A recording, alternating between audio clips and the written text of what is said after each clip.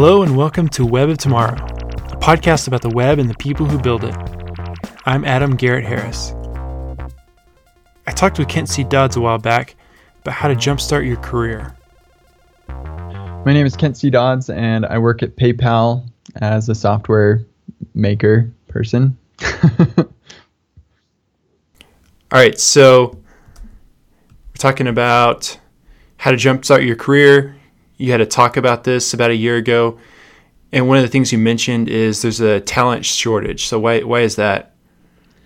Yeah, so I think I think it's pretty clear for anybody who has a fair amount of experience in software development that there's a talent shortage. And so, yeah, I think why that is, actually I should say, I think Eric Elliott quite a while ago wrote a blog post about the talent shortage where he gives some actual numbers and stuff. But in any case, I think that part of the reason why there's a talent shortage is more or less about there being actually a talent shortage and more about the fact that companies aren't interested in training talent. And so, I have countless junior developers hit me up on help me find a job, or how can I set myself apart, whatever.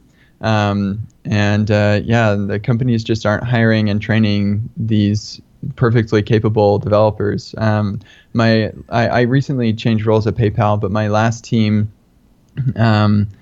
was mostly composed of developers that we hired straight out of a boot camp, and they were all fantastic. So I think part of the reason is companies are not even looking at candidates who are coming out of boot camps or school. And then if they are, their interview style is just broken. And so they miss out on these really awesome opportunities to hire these people. But in any case, whatever the reason there is, this industry has a wealth of opportunity. And so, yeah, getting into it is... I'm not going to say it's easy, because it's totally not easy, but there's just a lot of opportunity in this industry, which is pretty cool. And it's one of the cool things about this industry as well is you don't have to be in it for 15 years to start making a really big impact. I've only been in, I graduated just over 3 years ago with my degree and started working full time. And I speak internationally, and I give trainings and workshops and stuff. And I just I think it's super cool that you can jump in and start contributing really quickly in this industry, just because the way that that this industry works. So anyway, that's a bunch of words and thoughts. So what was your degree in? I graduated with a master's degree in information systems. Okay. And did you start programming right away? Yeah, so when I was in school, information systems is normally a degree that's more centered around project management and networking, not the social networking, but physical networking. Stuff like that, system design kind of stuff. But at BYU, where I graduated, there was a bit more of a focus on the coding aspect. And there were a couple of classes that you could take to do coding stuff. And so I kind of focused on that. And I mostly did, I did a lot of stuff on the side and internships where I just coded. I started coding for money in 2011, I think, while I was in school. Okay. And so how did you decide to get into programming? Well, that can be a long story or a short story. But let's get the short version. I'll give you a short one. Yeah. When I started at school back in 2007, I decided to do electrical engineering because my brother did that, and he was doing cool stuff with computers, and I thought computers were kind of neat. And so I had to take 2 programming classes And that was my first real exposure to programming. I did a little bit of HTML and CSS when I was in high school and stuff. But yeah, like I remember my friend trying to teach me what a string was in programming. And I think he was writing C or something. And it just like totally didn't make any sense to me. So when I got to college, I started taking these classes. And I did pretty well in these classes, but I just couldn't see myself programming all day. I thought it was dumb. So I was like, yeah, okay, I guess I'm not going to do the programming thing, but like there's more to electrical engineering than programming, right? So I don't know. So anyway, I went on a 2-year mission for my church. I got back and I decided to stick with electrical engineering until I realized that I'm terrible at math. And so I bounced around a little bit, got into accounting, and then I did not like that. So I ended up taking an information systems class where I had to do some computer things, and I was like, oh, this is cool. So I switched majors to that, and then I got a job where they had me doing some monkey work, and I was like, well, I'm taking this Java programming class. I wonder if I can automate some of that monkey work.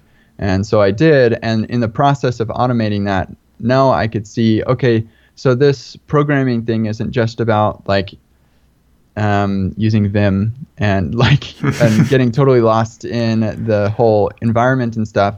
There's actually practical application where I can make an improvement in my own life and in the lives of others. And so that's when I got excited about it. Nice. Did they ask you to use Vim in college? Dude, it is the dumbest thing, but the TA was like, okay, everybody, I'm going to teach you how to use my favorite editor, Vim. And just like, it was a little while, like a couple months later, I think the professor found out and he was like, no. We're going to give them Eclipse and like they're going to be able to write in a real like IDE so that they're not lost in this little editor that you decided to teach them. It was so dumb. Yeah, so I haven't forgiven him for that. Yeah, I'm sure what I've seen is a lot of people get into their first computer science class and then they feel like they've missed some sort of prerequisite and they're just so far behind in their very first class, and that's really unfortunate. Yeah, I could definitely relate to that. I felt like I was a little behind. I sat next to this kid who'd been programming since he was like 10 or something, and he was just toiling away on his computer and still doing really well, and it frustrated me. So actually, one thing that I did that I think was really helpful was the teacher asked if anybody wanted to be a tutor, and they just had this website where they'd list all the tutors, and then students could ask the tutors for help. And I was just as good as anybody else, or like less good than a lot of people. But I decided that I'd try to be a tutor, and that ended up being one of the best things that I did for my learning that year or that semester. It was awesome. So it forced me to get the homework finished earlier so that I could help other people do it, and in the so I learned first by doing the homework, and then when I was teaching somebody else, I learned where the gaps in my knowledge were, and it solidified everything for me. So that's like one of the big key takeaways from that talk. Is like teaching is the way that you solidify your understanding and find the holes, the gaps in your knowledge where you need to fill that. Because like you can read a book, but that's like, and you can even build something, but you don't really, you have a solid grasp on it until you've actually taught it to somebody else. So that made a big difference for me. Awesome. So what do you recommend people go to college if they want to become a programmer?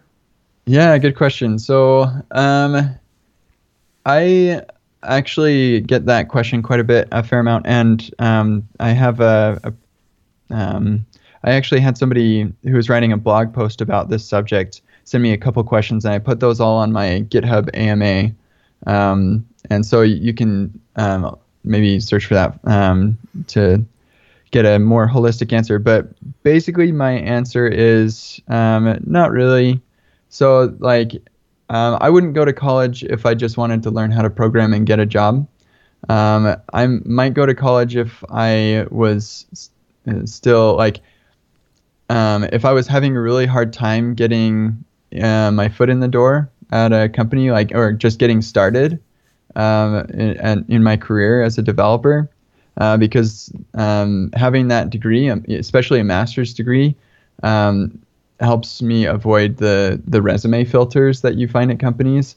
Now it doesn't matter at all. I don't get jobs because I submitted an application anymore. It's referrals, and so that's why building a network is really useful.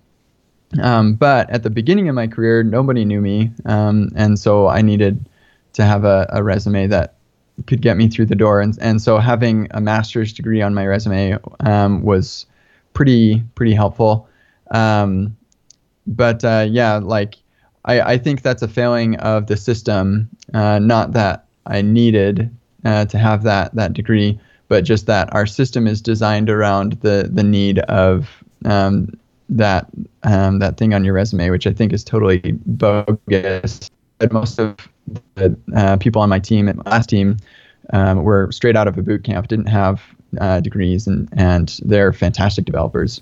So so I'm glad that PayPal, at least on the team I was on, we were able to see past the resume into the skill that was behind it. As far as like whether to go to school, the other things that I learned when I was at school was like how to deal with deadlines in a less, I guess, important situation, and how to like work in teams and stuff. But like most of the like programming stuff that I learned, I could have learned it all myself. Like nobody taught me how to do JOT authentication when I was in school. Like nobody taught me how to do like most of the things that I know now, I did not learn in school as far as like programming stuff is concerned. So if I were today, like let's say that I'm an auto mechanic today and I'm trying to support 4 kids and my wife, enable my wife to stay at home to take care of them while I work. And I decide, okay, I'm going to pivot to software. What I would do is I would see if maybe I could do a boot camp, because the value I see out of a boot camp is it kind of gives you some curriculum and structure around what you're learning. Yeah. But if you can do that for yourself, then I don't think that's necessary. I'd probably tried the free code camp thing. I haven't really looked into the curriculum too much, but a lot of people I respect have said that it's super good, so I trust them, and so I would probably try something like that, just on after hours or something, because the real way that you gain experience is by doing things that give you experience, like building stuff. Mm-hmm. And so that's probably what I would do. I would not go back to school if I were trying to pivot my career or something. No way I'd go back to school for that. Right. Yeah. 4 years or 2 years is way too long. Yeah. And too much totally. money. Yeah. Well, and by the technology that's relevant when you start is totally different from the technology that's relevant when you end. So what are they teaching you between? Are they like changing what they're teaching you as you go through the program? I hope so, because otherwise what you're learning is irrelevant. And they're not teaching that. In fact, what you are learning when you start is already at least 2 or 3 years old. Yeah, at least. Yeah, so, I didn't learn version control or anything that's relevant to what I do now. Yep. My team at school, we taught ourselves version control because we're like, this looks like a good idea. The teacher did not use version control. Yeah, actually what we did is there was this new thing that came out called Dropbox. And we used Dropbox as our version control. Dude, I did that too, actually. Before I started using Git, I was like, dude, guys, check this thing out. We could just put our project in Dropbox. All right, everybody, don't edit this file. Yeah. Because I'm editing this file. Yeah, we would all be on chat at the same time and telling each other what file we were working on. Yeah, I totally can relate. And then you'd have like, oh shoot, I saved it. Oh, and now you've got 2 versions of that file with our names on them. Yeah. Just so. All right, time to manually merge those. Oh gosh. So much better than trying to be in the same room and emailing each other, though. Yo, yeah, I did that too. Totally, you're right. All right, so you mentioned teaching. At what point do you start teaching? Yeah, good question. So like. You can start teaching other people what you're learning immediately. So as soon as you've learned something new, you probably know something that lots of people don't know yet.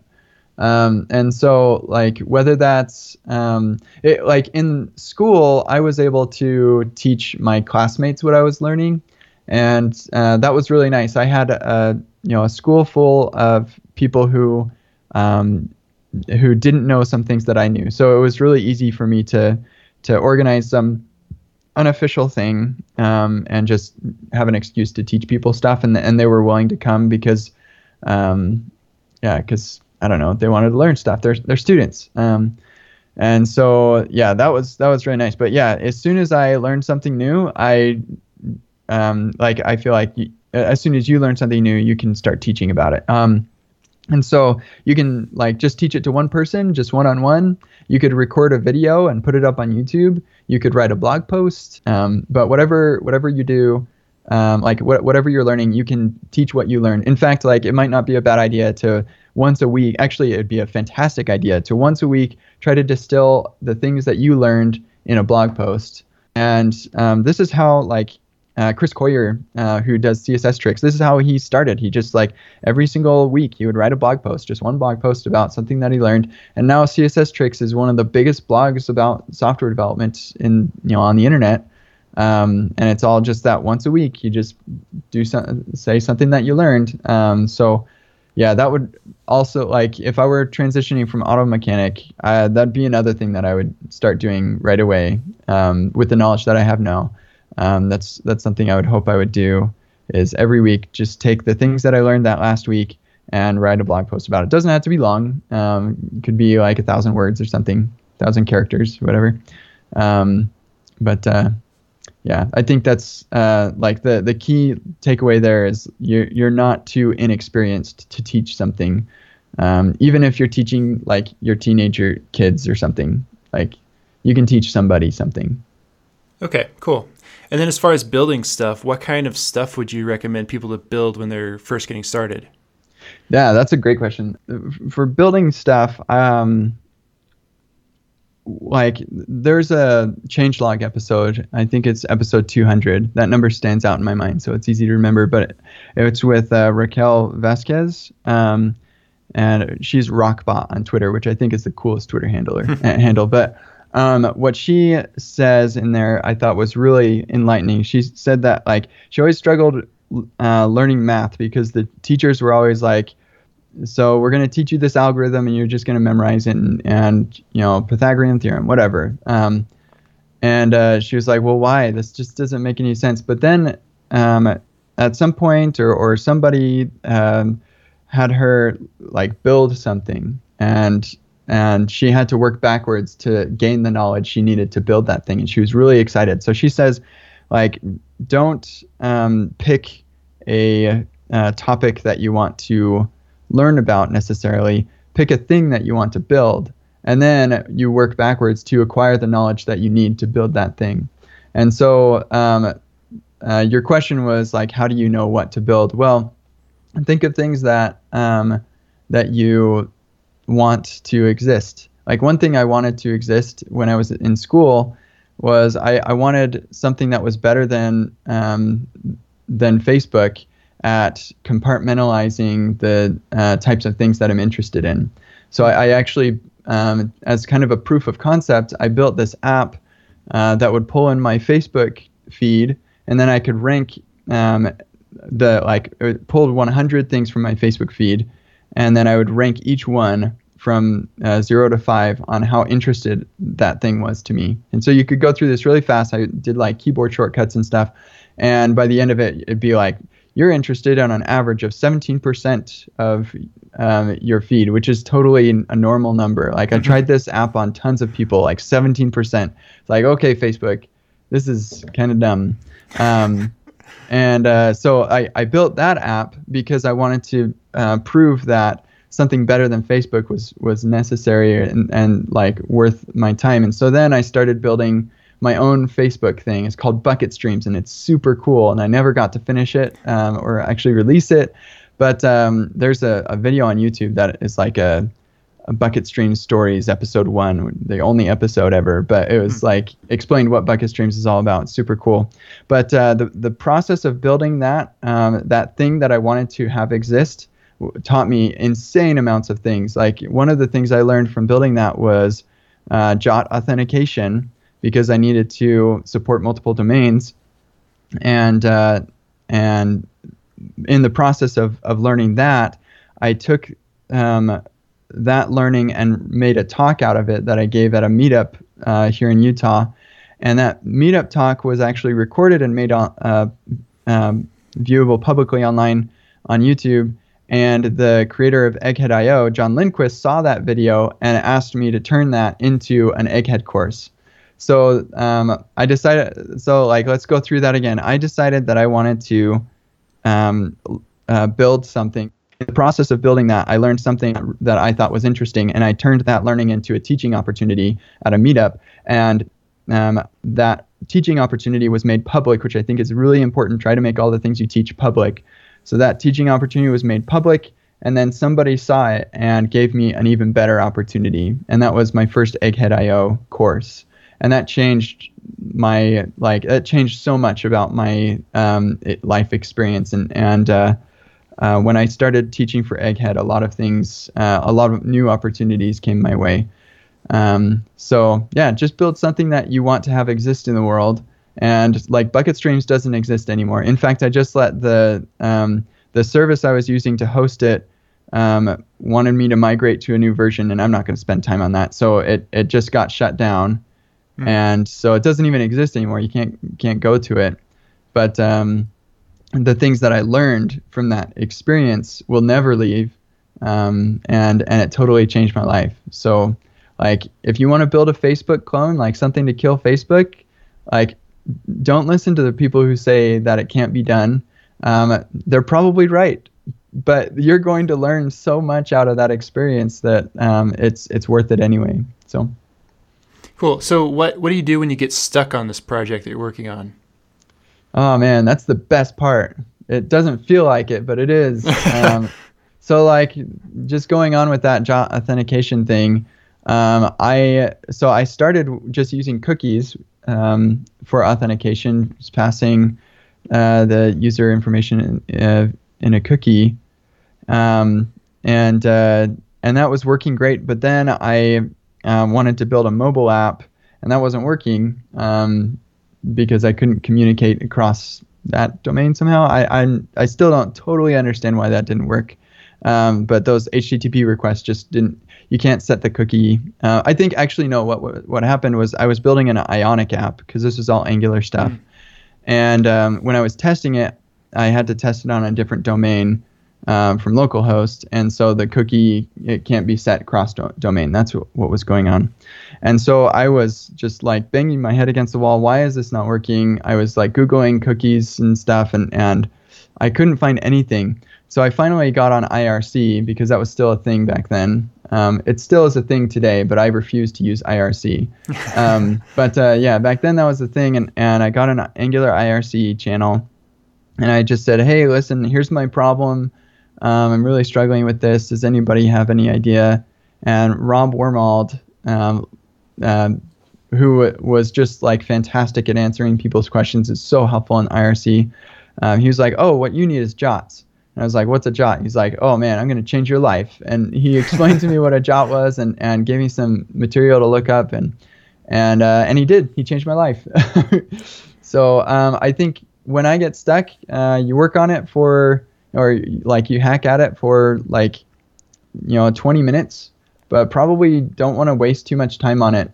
Once you can't figure out what's going on, then try to make a reproducible example that's like separate from your app. Just try to rebuild this thing in a small example, as small as you can. And in the process, you're probably going to reveal that the problem isn't what you think it is. And that will help you identify what the real problem is. But if you can reproduce it in a small example, it's also easier to debug. So you can maybe spend a little bit more time in there debugging that. And if you still can't figure it out, then go to Stack Overflow or like a support community mailing list or chat or something, and share your reproducible example with somebody, and hopefully somebody responds to your question, because most of the time you'll probably get a response. If you ask your question well enough, you'll probably get a response from somebody. Nice. And would you recommend having that reproducible example somewhere online when you ask your question? Definitely. I would just put it on GitHub. I put everything on GitHub. Okay. Or you could do some sort of interactive thing like CodePen, right? Oh, yeah, totally. Yeah. In fact, that's even better. So like if it's, say you're having trouble with the downshift library or something, then you just go to like Code Sandbox or CodePen or what's that other one? It's like, I can't remember what it's called. So many. Yeah, there are a bunch. I think Stack Overflow has a way for you to have code that runs right on the site now, but I've never used it. Yeah, they'll run your code if it's like JavaScript, HTML, and CSS too. So that's kind of cool. Make your reproducible easy to run as possible. Like you want to, you're asking people to help you, and like you're not paying for them to do that. So you want to make it as easy as possible. Yeah, and you're also you shouldn't just go on there and ask them to write code for you.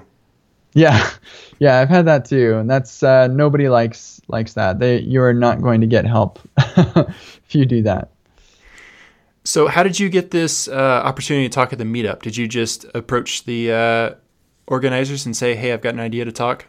Yeah. Meetups are like constantly looking for speakers, like always looking. Even like the day of, they'll like send a message out and be like, "Hey, we need speakers." And so yeah, it's pretty easy to get up. I don't normally use the word easy, but this is one thing where it's pretty easy to get a spot at a meetup most of the time, unless you're trying to speak at one of those really insanely popular meetups, like there's one in Boston and one in the Bay, and for like the React one in the Bay, like the tickets sell out immediately. Well, they don't sell. Well, maybe they do. I don't know. But yeah, so some meetups might be a little harder, but most of the time meetups are really easy to get a spot in to speak, and and then you just share your thoughts. Like the nice thing about meetups is if somebody, like if you're worried that nobody's going to be interested in what you're talking about, first of all, you're probably wrong.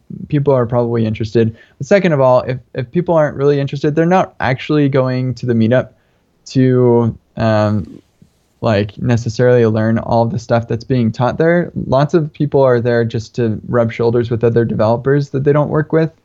At least that's one of the main reasons I go. And so like it's not a total loss if your talk ends up not being interesting to them. So don't worry about that. And it'll be a great experience. What kind of talk do you recommend giving at a meetup? You could give, a live coding demo or something with just slides, or something where they're supposed to follow along like a workshop. What works well? Yeah, good question.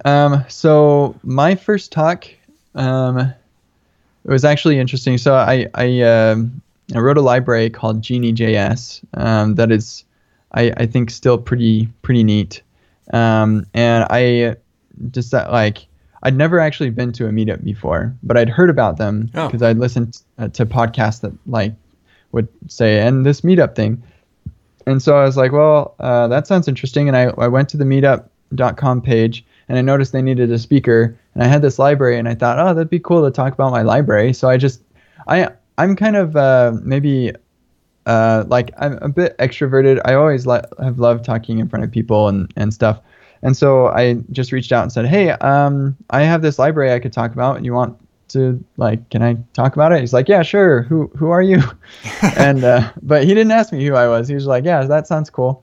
And so, yeah, my first ever meetup, luckily I wasn't the first speaker, but my first talk was, I actually, that day when I got accepted, the meetup was that night, and I built an app that was like a follow through this thing to learn about the library. And I just walked them through the app. So that was kind of cool. That's like, there are a lot of really interesting side effects from speaking, where you build libraries to make things easier, or you build tools to make things easier so that your talk is cooler. That's where Redux came from. Yeah. So I built an app to make my talk easier. What I would recommend, though, is probably like just tell a story. You can use slides. There's nothing wrong with slides. I use slides all the time. I use slides.com because it's really easy to make slides on there.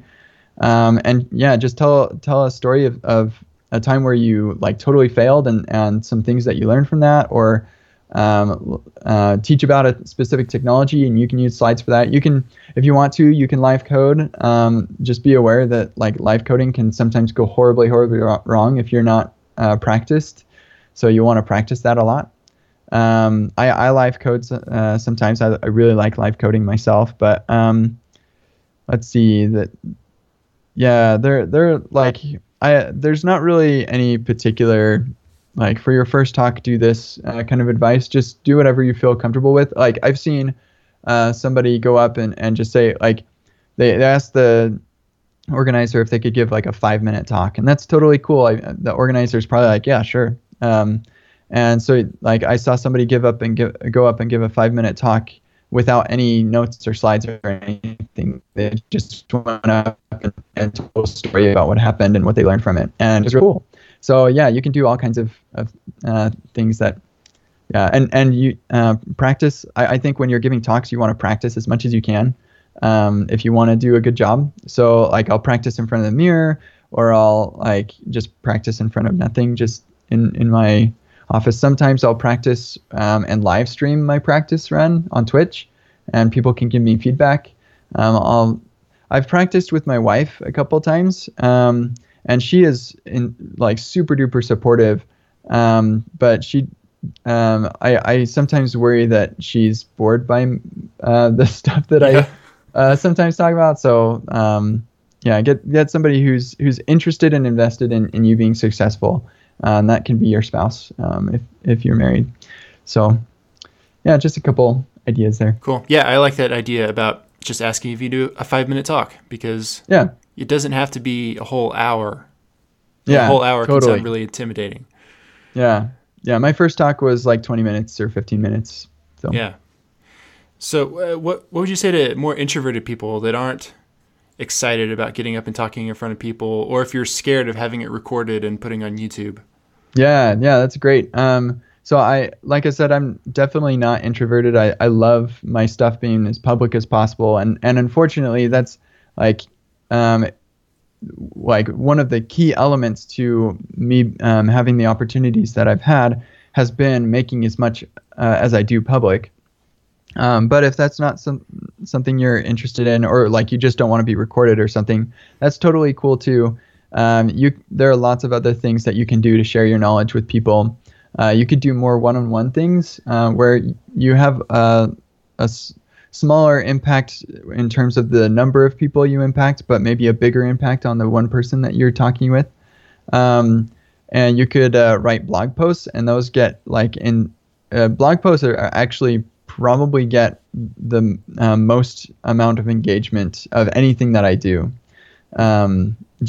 I'm not sure why that is, because I actually don't like reading blog posts very much. But lots of people like blog posts. So, and that's a good way to, not have your face or your likeness recorded if that's something you want to avoid. You can make a repository that's like a workshop style repository or a tutorial or something. Lots and lots of ways to share your knowledge without sharing your face. Cool. Do you recommend using a blogging platform or your own site? Yeah, good question. So at first, when you're just getting started, what you need is like people to discover you and your content. And that's hard to do if you just do your own site. Like you're not going to get quite as much engagement. The other thing is that you could get tied up in the process of creating your own site. Yeah.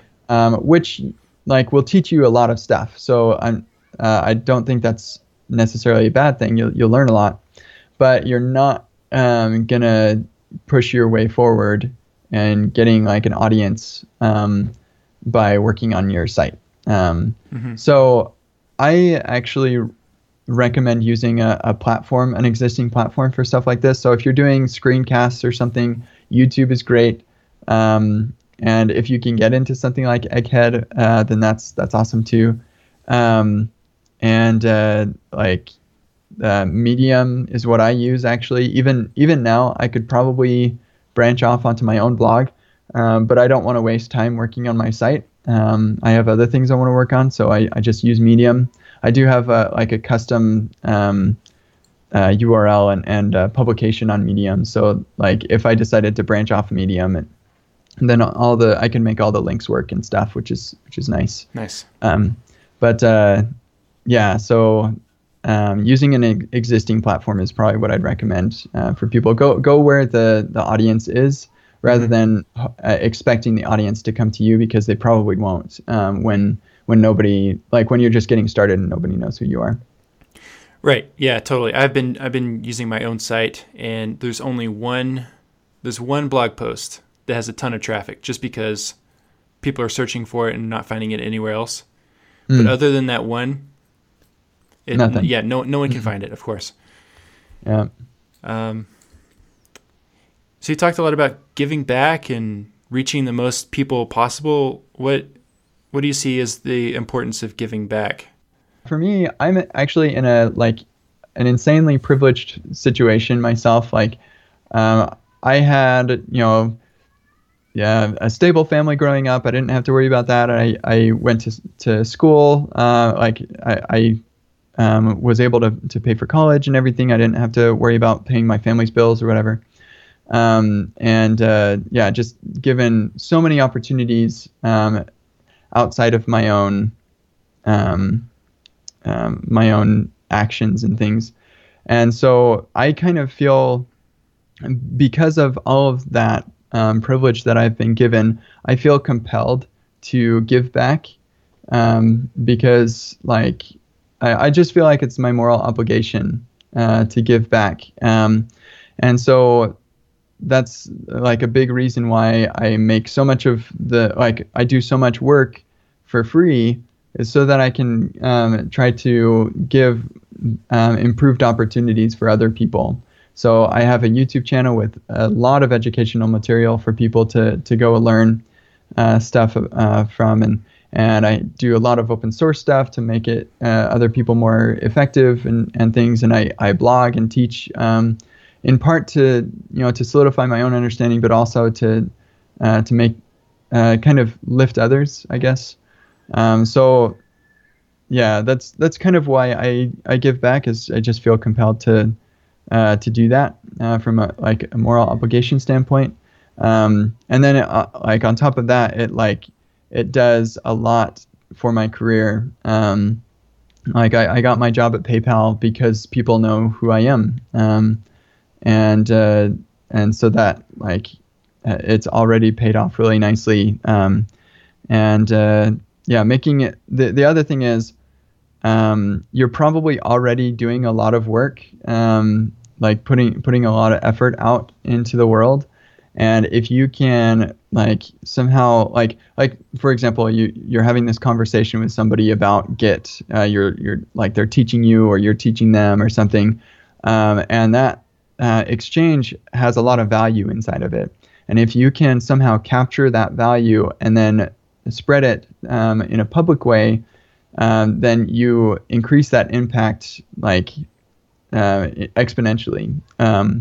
And so when I want to learn about Git or something from somebody, instead of just having a one-on-one video chat conversation, I will ask them if they're cool if I record it and put it on YouTube. And now all of a sudden, that impact and that giving back is happening just naturally. The other part of that is people are more willing to have those kinds of conversations with me when they know that the impact will be bigger than just me.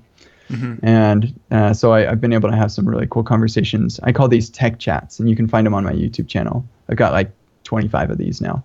Cool. So lots of the giving back that I do is me taking the value that I'm creating and capturing that to share it with the world. Whether I'm the one actually creating the value or somebody else is creating the value, but finding a way to capture that, whether it's recording it or transcribing it or something, it often takes a little bit more work than it would otherwise, but the payout off is totally worth it, and you feel good about yourself for giving back. All right. So thanks so much for coming on the show. Yeah, thank you. Thank you so much for listening. I'm excited for the episodes I have coming up next, and I have an exciting announcement coming up soon that I can't wait to share. You can follow the show on Twitter at Web of Tomorrow FM, and I'm at Agarhar, Agarrharr.